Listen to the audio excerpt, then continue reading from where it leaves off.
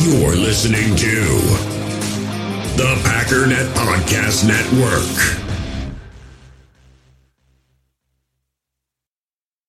It's time to talk about the Green Bay Packers.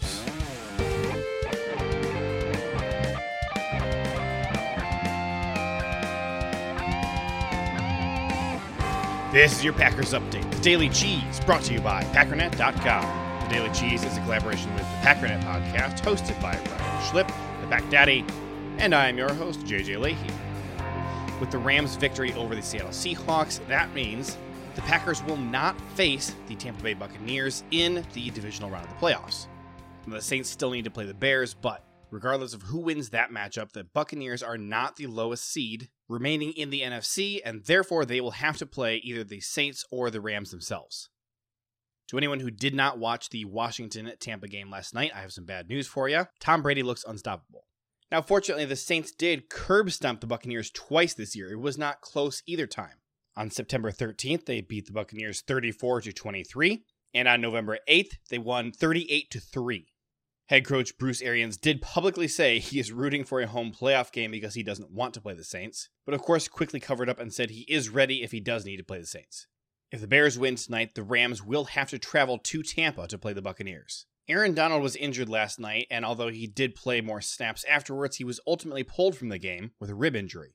An x-ray today revealed no broken bones, but an MRI is coming later that could reveal serious cartilage damage. Starting quarterback John Wolford almost certainly will not be available with a neck injury. Star wide receiver Cooper Kupp's knee injury appears to not be serious.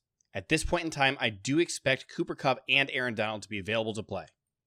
For the 9th time in his career, Aaron Rodgers was named NFC Offensive Player of the Month, and he also donated $500,000 to the Barstool Fund, a charitable organization founded by Dave Portnoy to support businesses affected by the COVID-19 pandemic. The fund has currently raised over $22 million and helped 102 different businesses as of Sunday morning. Rodgers also called on his teammates and other friends of his to help the businesses he described as being, quote, the backbone of this country. He went on to say this is a call to action for everyone out there to continue to donate and do what they can, saying these are our people who are hurting. Snacks Harrison described the opportunity to join the Packers this late in the season and have another shot at a Super Bowl ring, the chance of a lifetime. He says, I played in this defense with Mike Pettin my rookie year and somewhat my first 2 years, so a lot of it is just trying to reach back in my memory bank and bring it out, trying to get a better understanding of the playbook and ways the guys play. You're learning that on the fly, so last week was a little tough, but it was all right.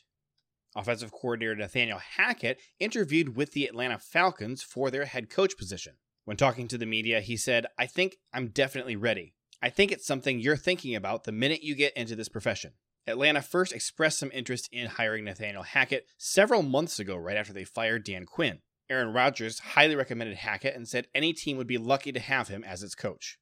The Packers are welcoming at least 6,000 fans into Lambeau Field for the divisional round of the playoffs. 6,000 tickets will be sold to season ticket holders who opted in back over the summer when the team asked them to opt in or out, as well as welcoming in a number of healthcare workers that has not been disclosed yet.